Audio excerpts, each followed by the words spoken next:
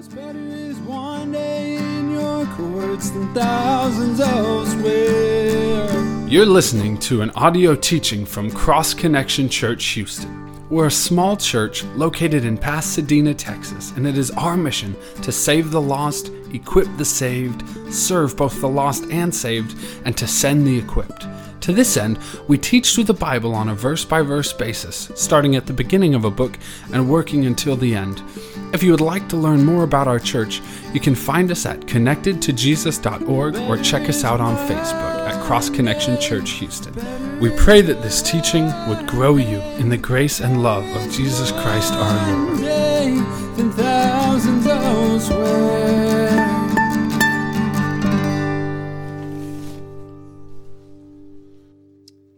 Well, Christmas is a time where we celebrate the most important birth in all of history. It's a celebration of God becoming one of us and just being miraculously born as a baby. And God chose to bless Mary as the woman that would bear his child, and she was engaged to Joseph, and he chose Joseph to be the one that would be the earthly father of his son. And you know, when one of the main things that expecting parents discuss and try to agree upon before their child is born is the name that they're going to give to that baby boy or that baby girl. And sometimes having two parents agree on what the name should be can be a bit of a challenge.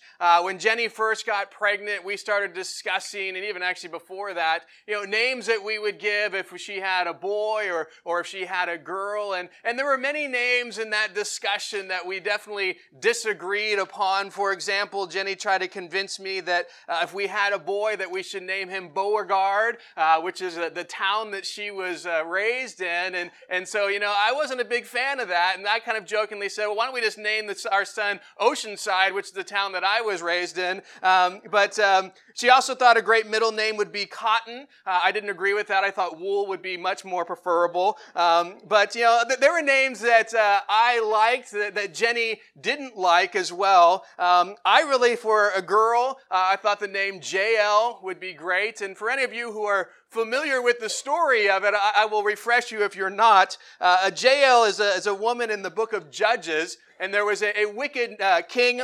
His name was Sisera, and he's fighting the armies of Israel, and the armies of Israel are defeating him, so he flees, and he comes to this tent, and the person in the tent is Jael, and she recognizes this is the wicked king that's fighting, and so she says, hey, come on in, I'll give you some food, I'll give you a place to sleep. And so when he falls asleep, she takes a tent peg and a hammer, and she hammers a tent peg through his temple and kills him, and she's kind of the hero who kills the wicked king. And so I thought, you know what, Jael is a unique name, I think it sounds nice, and it would be a preventative measure when our girls got older. If some boy came along and I'd be like, all right, I want you to tell these boys where your name comes from, and in your purse, I want you to always have a tent peg so that when you're telling the story, you whip that out and hopefully, they'll stop hitting on you. But, Jenny liked the idea of the deterrent of boys, but she thought the story was a little too much to name our child that. And so we didn't agree on that. So we did agree on Scarlett. We did agree on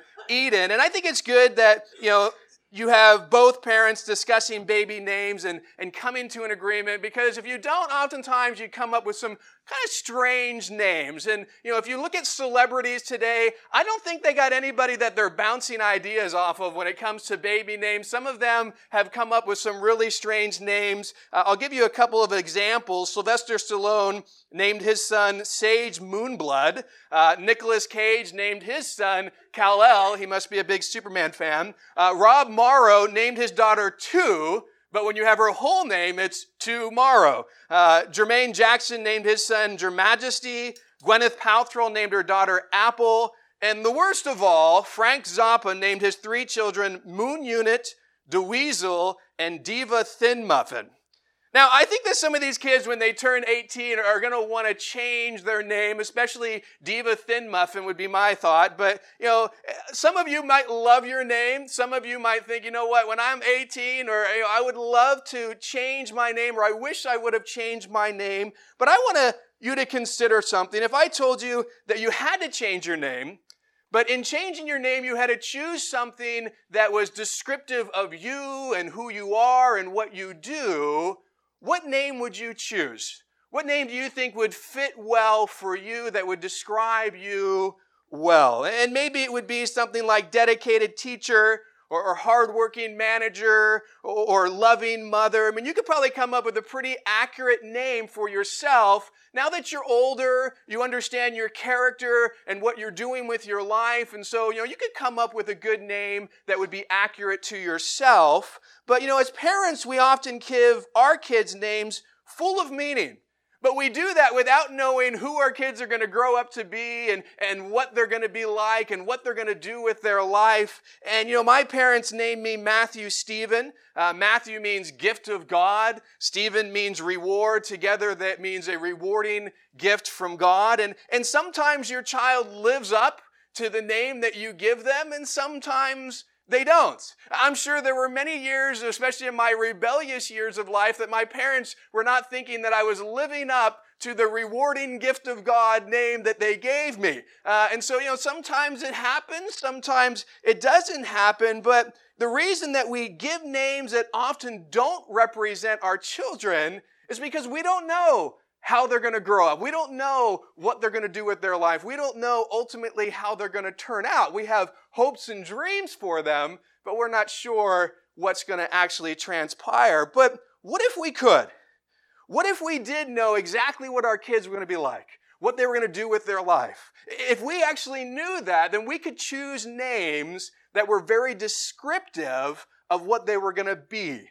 And that's actually exactly what happened with baby Jesus. You see, Mary and Joseph didn't come up with the name Jesus. They didn't have, get together and start discussing which names they like. What about Beauregard? No. How about Cotton? Nah. How about Sage Moonblood? No, that's not going to be it. Let's go with Jesus. No, they didn't have that discussion. They were given the name by God before Jesus was born. And so God gave this official name.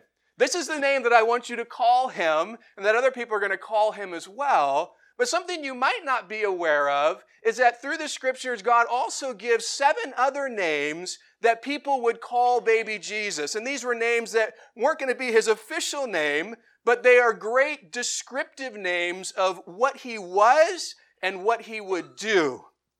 Sometimes we do this as well with nicknames we give to people. Instead of calling the person by their official name that their parents gave to them, we give them a nickname that's descriptive of something about them.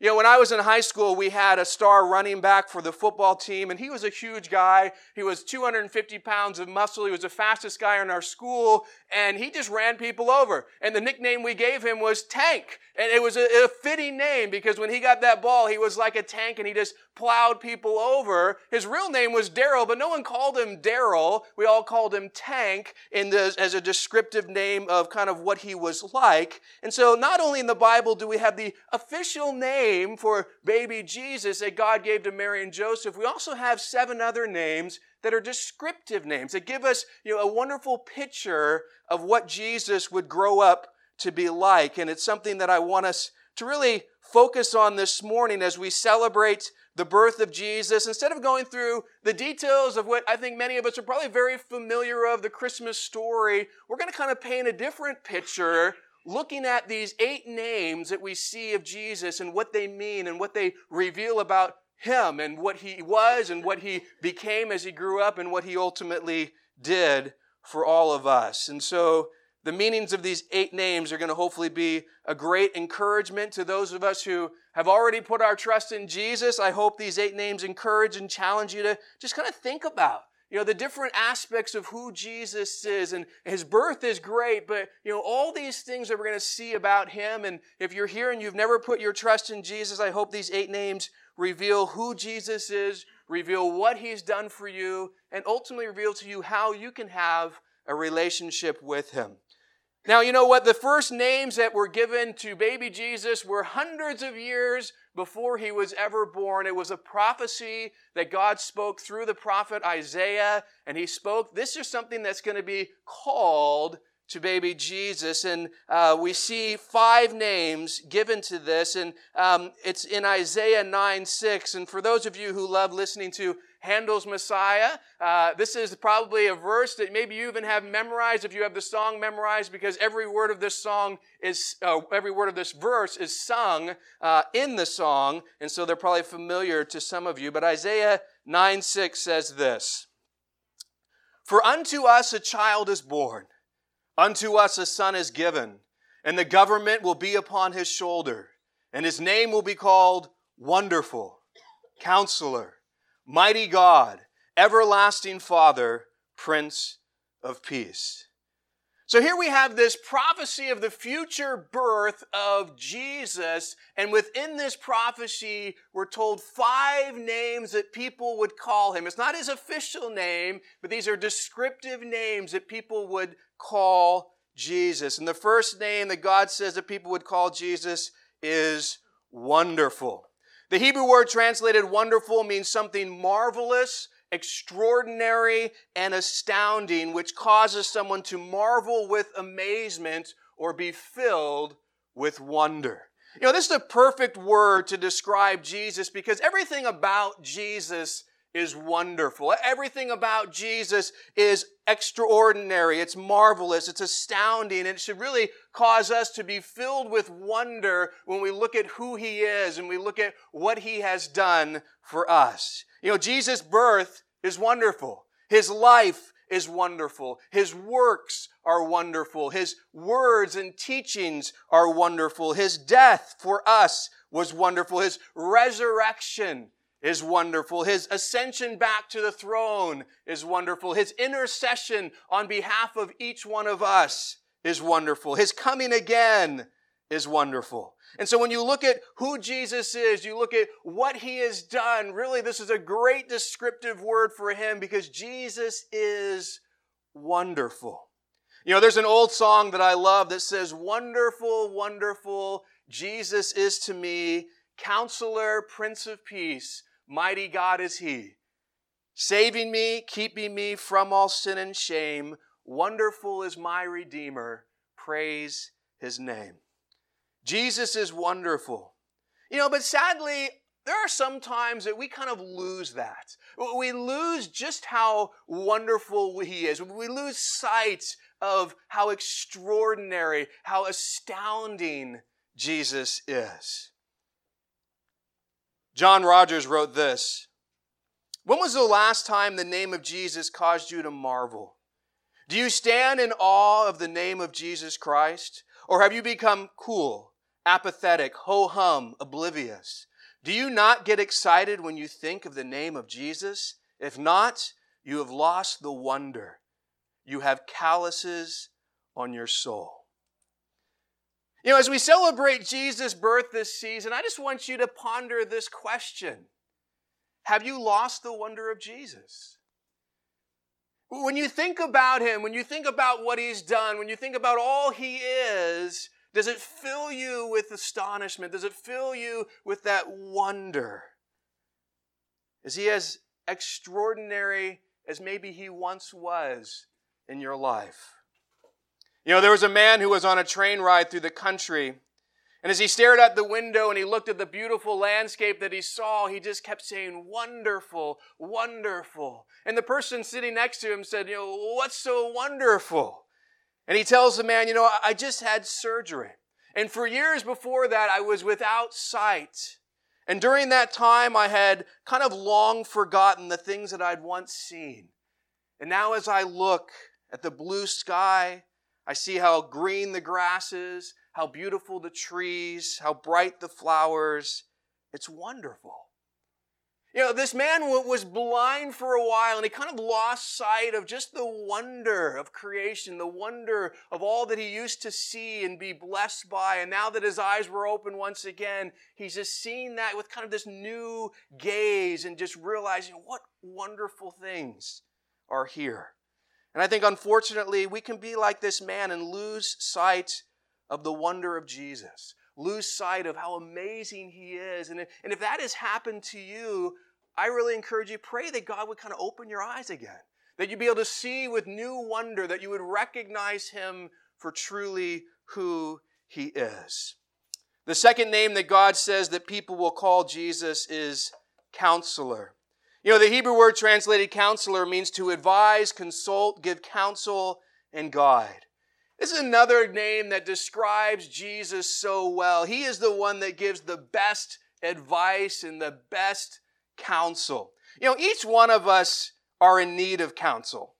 But the reality is we're surrounded by people who often like to give their counsel, and some of that counsel is invited counsel. We actually want it, we ask for it. We have financial counselors and legal counselors and career counselors and marriage counselors, and we're asking for this counsel, but there are also people who give us uninvited counsel. We haven't asked for it. We actually don't even want it from them, but yet, they feel the obligation to share it with us. And with the rise of social media, we see this all the more, where so many people on social media just love to give you their advice, even though you actually don't want it, but they'll give it to you anyway. And I find interesting that they want to give a solution to your problem when oftentimes they don't have any solution to their own. I know my life's all messed up and I have no clue, but let me tell you how to live yours. And, we just have a culture where, counsel is everywhere. But the question is, are we looking to it for it in the right place? We have many problems. We need counsel. We need the great counselor, which is Jesus Christ. He knows everything. And he will always counsel us with what is right and with what is true. Charles Spurgeon wrote this: "While you may have a friend that talks very sweetly with you, and you will say, 'Well, he is a kind, good soul, but I really cannot trust his judgment,' you have another friend who has a good deal of judgment, and yet you say of him, 'Certainly he is a man of prudence above a great many, but I cannot find out his sympathy.' But we go to Christ, and we get wisdom, we get love, we get sympathy, we get everything that can possibly be wanted in a counselor." Not only is Jesus everything that we could possibly want in a counselor, the great thing is that he's always available. For those of you who have ever been in maybe professional counseling, you got to arrange a meeting and these people are busy and I can see you in a month or I can see you in a week. Well, I need counsel right now. Well, sorry, I'm booked right now. You're just going to have to wait. That's never the case with Jesus. He's always available. Not only is he always available, he actually encourages us to come and take advantage of his counsel. Jeremiah 33:3 says, "Call to me and I will answer you and show you great and mighty things which you do not know." God wants us to call to him. He wants us to come to him for counsel, and he's going to show us great and mighty things that we don't know, because we have a lot of things that we don't know that God does, that we need to come to him for that counsel. So if you're struggling in life right now, you need answers, you need direction, I encourage you, come to Jesus, the counselor. He will give you the answers and the direction that you need. The third name that God says that people will call Jesus is Mighty God. The Hebrew word translated mighty means possessing impressive power, strength, and might. This is another wonderful descriptive word for Jesus. I want you to think, if you were there when Jesus walked this earth, or the people who were, this would definitely have been a word that they would have used to associate with Jesus. Someone who is mighty, because Jesus was so mighty in so many things that he did. They would say that Jesus was mighty in miracles, because he healed so many people of diseases and issues that they had. He fed thousands of people with 5 loaves and 2 fish. He raised Lazarus from the dead. He was also mighty in words. As they listened to his teaching, as they listened to what he spoke, it was words straight from the mouth of God, words of truth that brought comfort and hope and changed people's lives. He was mighty over demons. They trembled before him. They obeyed him. He would cast them out of people. He had power and might over them.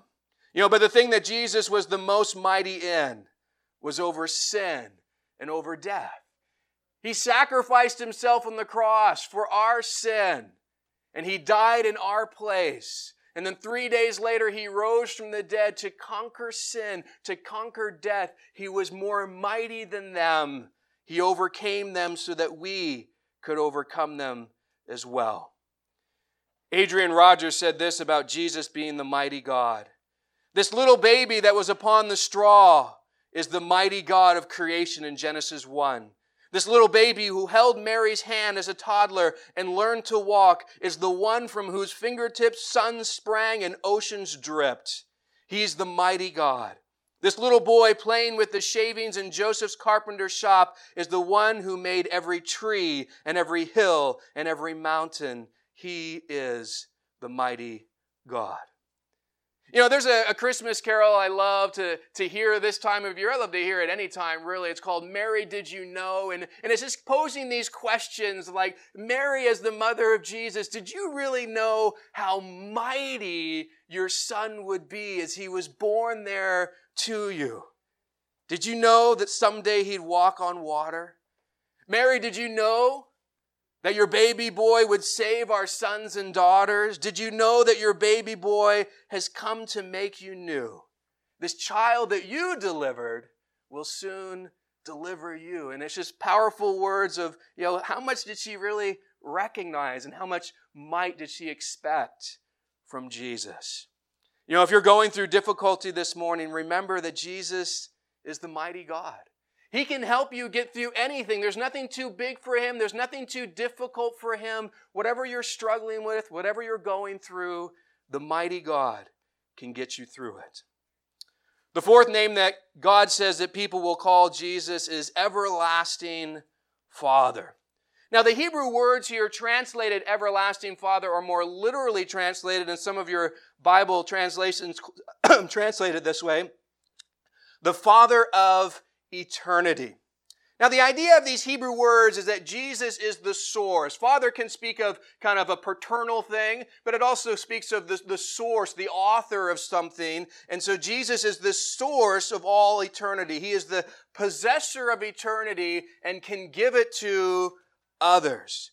So it doesn't mean that Jesus is the person of the Father in the Trinity. And you're like, wait a second, I thought there was the Father and then Jesus was the Son and now Jesus is the Father as well. That's not what this is saying.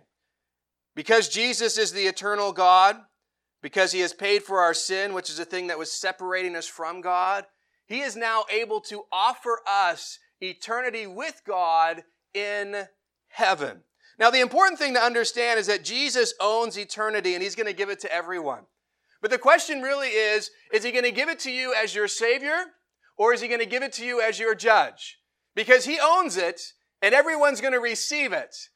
But whether or not you believe in him is going to determine whether he gives it to you as Savior or whether he gives it to you as judge.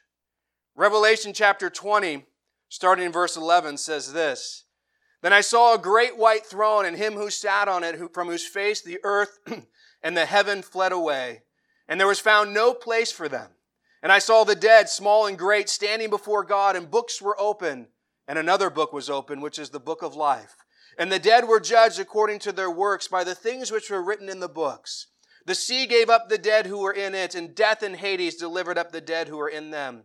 And they were judged, each one according to his works. Then death and Hades were cast into the lake of fire. This is the second death, and anyone not written in the book of life was cast into the lake of fire. Once we die, we're all going to stand before Jesus, the one who owns eternity. And we're either going to stand there as someone who has accepted him and put their trust in him, and our names will be written in the Lamb's book of life, or we're going to be someone who has rejected him in this life, and we will be judged for all eternity as we stand before him. And so Jesus is going to give out eternity to everyone. It's just going to be a matter of what eternity are we going to receive. If we've trusted him, we're going to receive eternity in heaven. If we rejected him, we're going to receive eternity in hell. Jesus' desire is that all of us would spend eternity with him, but he's not going to force you. He's not going to force you to spend an eternity with him. He's not going to force you to be in a relationship with him. That's something that you must choose. You have to choose to put your trust in him. And if you do, he will gladly receive you to heaven with him. The fifth name that God says that people will call Jesus is Prince of Peace. You know, the Hebrew words translated Prince of Peace speak of someone who is able to make peace and someone who is able to offer peace to others. And this is a wonderful description of Jesus because he makes peace possible that no one else can. I mean, we live in a world right now where so many people are desperate for peace in the Middle East and peace in our culture and peace between political parties and peace between, different races. And, we want to see peace. And many of us do. And we're looking for that. But, we find that the politicians aren't offering that the way that we'd like, or presidents aren't bringing what we want, or kings or leaders or whatever it is. Man, the peace that we want to see so often isn't happening. And what we need to realize is that there is peace that only is found in Jesus. He's the only one who can bring it. And the most important peace of all is the peace that he brings. And that is the peace between us and God. You see, our sin has made us at war with God. But you know what? Our sin has also brought the war between us and other people. That's the problem that we have in our culture. That's why there's this hatred and racism and all these wars and problems. It's because of sin. And so not only do we have war with God because of sin, we have war with others because of sin, but what Jesus has done for us has made it possible to have peace with God and peace with others as well. Romans 5:1 says, "Therefore, having been justified by faith, we have peace with God through our Lord Jesus Christ." When you put your faith in Jesus and who he is, that he's God, and what he's done, that he died for your sin and rose from the dead, it now gives you peace with God. Why? Because the thing that was causing war, your sin and my sin, has been dealt with, has been forgiven, and so now we have peace with the one that we once were at war with. Henry Longfellow wrote the Christmas poem, Christmas Bells, which was later on turned into a song. And this poem wonderfully describes Jesus, our Prince of Peace. And I just want to read the words of this poem to you. "I heard the bells on Christmas Day, their old familiar carols play. In music sweet the tones repeat, there's peace on earth, goodwill to men. I thought how, as the day had come, the belfries all of Christendom had rolled along the unbroken song of peace on earth, goodwill to men. And in despair I bowed my head. There's no peace on earth, I said, for hate is strong and mocks the song of peace on earth, goodwill to men. Then pealed the bells more loud and deep. God's not dead, nor does he sleep. For Christ is here, his Spirit near, brings peace on earth, goodwill towards men. When men repent and turn from sin, the Prince of Peace then enters in, and grace imparts within their hearts his peace on earth, goodwill to men. O souls amid earth's busy strife, the word of God is light and life. O hear his voice and make your choice. Hail peace on earth, goodwill to men. Then happy singing on your way, your world will change from night to day. Your heart will feel the message real of peace on earth, goodwill to men." We live in a world that's desperate for peace, but they're looking in all the wrong places to find it.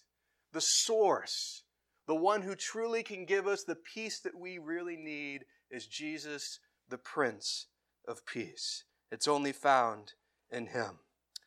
Adrian Rogers wrote this: "When Jesus was on the cross, he made a will. Jesus gave his spirit to God the Father. Jesus gave his body to Joseph of Arimathea. Jesus gave his mother to John the Apostle. But Jesus gave his peace to you. Jesus says, 'Peace I leave with you. My peace I give to you. Not as the world gives do I give to you. Let not your heart be troubled, neither let it be afraid.'" Jesus, my friend, this Christmas is the Prince of Peace. If your relationship with God or your relationship with others is having some kind of strife or problems, then come to Jesus, the Prince of Peace, for help.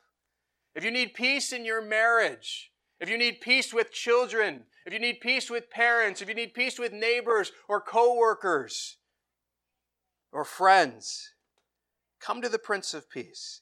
He's the one who can give you what you need, not only in your peace with God, but in peace with others as well.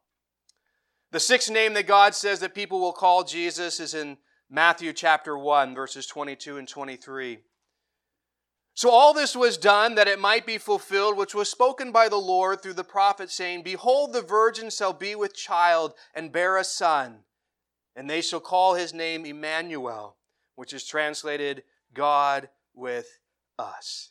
So notice this is still not the official name. We're going to get to the official name at the very end. These are all just descriptive names, names that people would call baby Jesus. And the name here is Emmanuel. And we're told the definition of it right there, God with us. You know, the nation of Israel was waiting for their Messiah. They were waiting for God to become one of them, to be with them. And what a fitting name that they would use to describe Jesus, God with us, because that's exactly what Jesus did. As he was born as a baby, he went from heaven's throne to earth to become one of us and to be with us.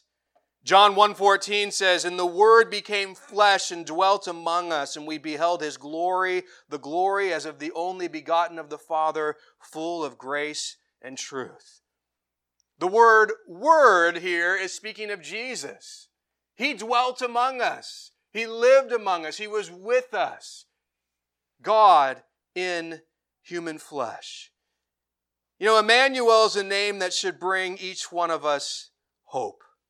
Many people feel that God is far from them, that God is not interested in them, that God doesn't care anything about their life. That's the mindset of so many. Some will just conclude that there isn't a God at all. And for those who think that He exists, many of them just feel like He's just far off. He's not near me. He's not with me. He doesn't care about me. He doesn't love me. He doesn't want anything to do with me. But that couldn't be farther from the truth. God loves us desperately. He's with us. He wants to be in our life. If you or someone you love is struggling with illness, you feel all alone, feel there's no one who can help, take comfort in the hope that God is with you. If you're struggling with breaking free from addiction, you tried, you haven't found victory, take hope. God is with you. If you had your heart broken with a difficult marriage or a relationship, take hope in the fact that God is with you. If you've lost a loved one this year and you're still just struggling with that loss, take hope that God is with you. If you feel lost or struggling with the direction your life is going and you really don't know where to do and where to go, take hope that you're not alone. God is with you. You know, when we place our trust in Jesus Christ, we're given a wonderful promise that I hope brings you hope, that when you know it, that you hold on to it. Hebrews 13:5 tells us this, For Jesus Himself has said, I will never leave you nor forsake you. You know, this is something that's such a hopeful statement because we live among people who leave us. Many of you had a father walk out, or you had friends leave you, a spouse depart, whatever it may be. We understand this. We oftentimes are let down by people. They forsake us. They walk away from us. We can't trust everyone to be with us for good. But that's not God. He says, I will always, you put your trust in me, I'll never leave you. I'll never forsake you. I will always be with you through the difficult times, through the good times, no matter what you're going through, I will always be right there by your side. Take comfort in that truth. The seventh name that God says that people will call Jesus is in Luke chapter 1, verse 35. We're told, And the angels answered and said to her, The Holy Spirit will come upon you, and the power of the highest will overshadow you. Therefore also that Holy One who is born will be called the Son of God. You know, of all the names that we have that are descriptive of Jesus, this is one of the most important, but also one of the most accurate, because He is the Son of God. Jesus is God. He is the second person of the Trinity. You have the Father, the Son, and the Holy Spirit. Jesus is the Son of God.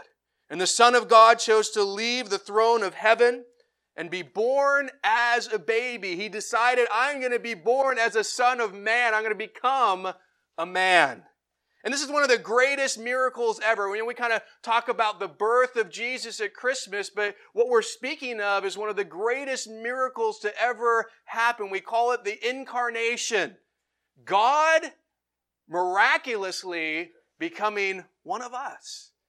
What a miracle. It's mind-boggling to really consider the fact that God in His throne decides to leave it all and come and be born as a helpless baby, ultimately to live a sinless life and sacrifice Himself on the cross for our sins so that we could have a relationship with Him.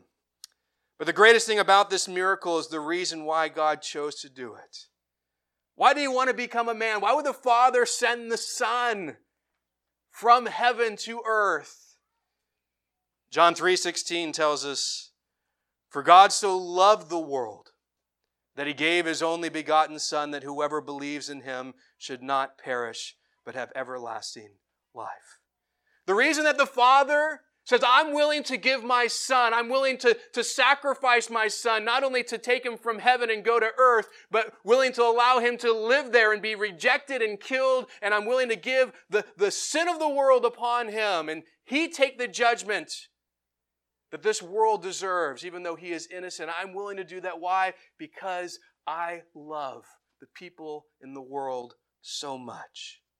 But you know what? The reason it's possible that our sins can be forgiven, the reason it's possible that we can escape the consequence of hell that we deserve, is in the meaning of the name, the official name that was given to this child.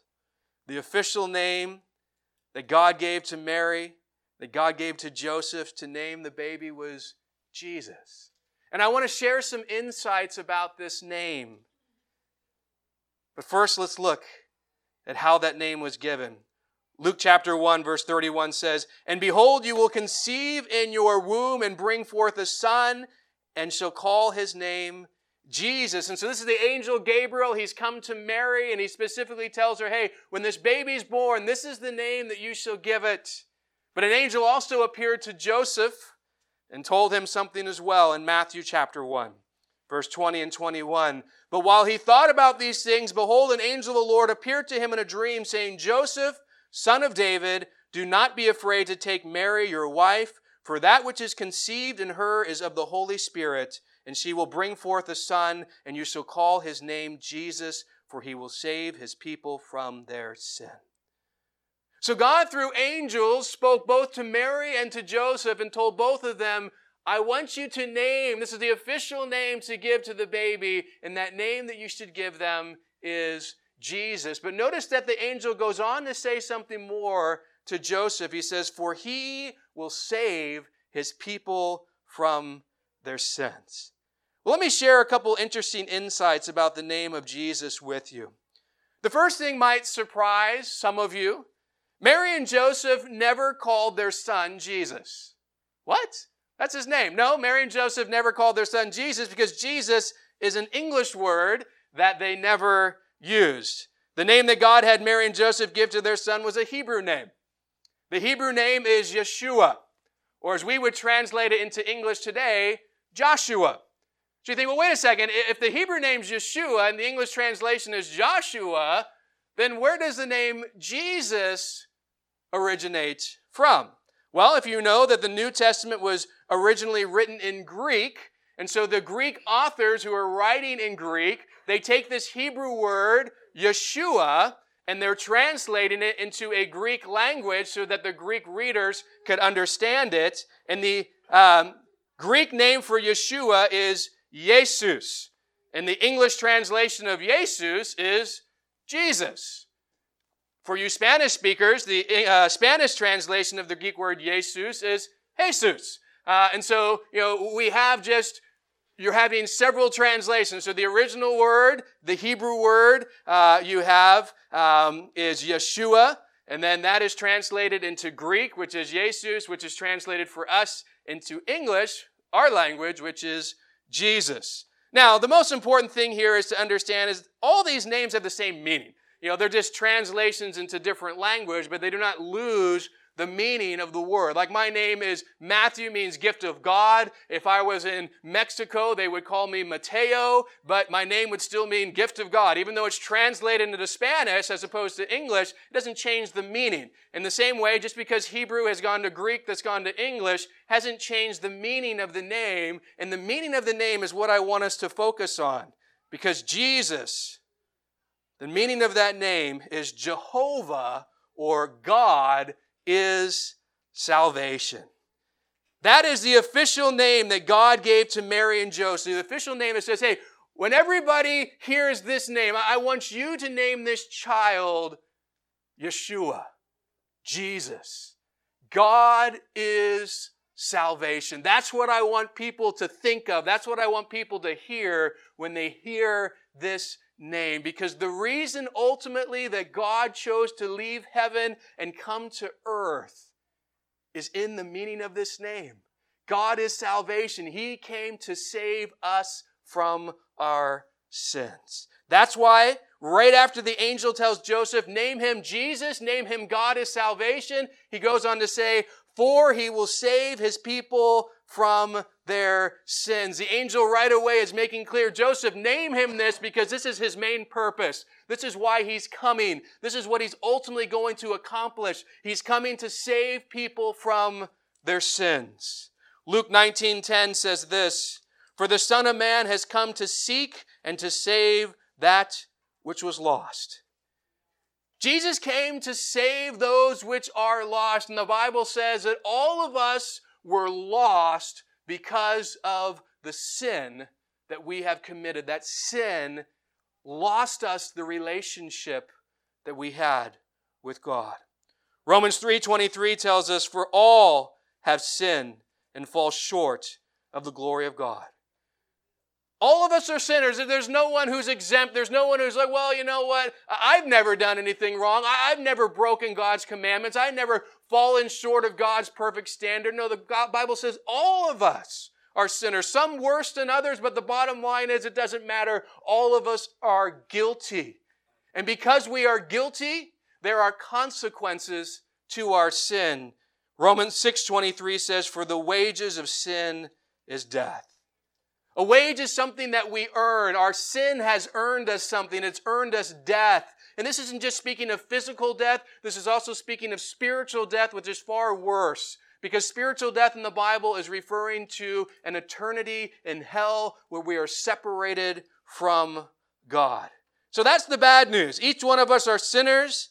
And because we are sinners, we suffer the judgment of our sin, the judgment of God upon us, which ultimately is hell. But there's good news. And the good news is in the name of Jesus. He is God is salvation. He sacrificed himself. He lived a sinless life. He died on the cross. He took your sin and my sin upon himself. He paid the price that we should have paid. He took the judgment of God on our behalf. He died in our place. And 3 days later, he rose from the dead to conquer sin and to conquer death. And the way that you and I can receive what Jesus has done for us is told to us in Ephesians chapter 2, verse 8 and 9. For by grace you have been saved through faith, and that not of yourselves, it is a gift of God, not of works, lest anyone should boast.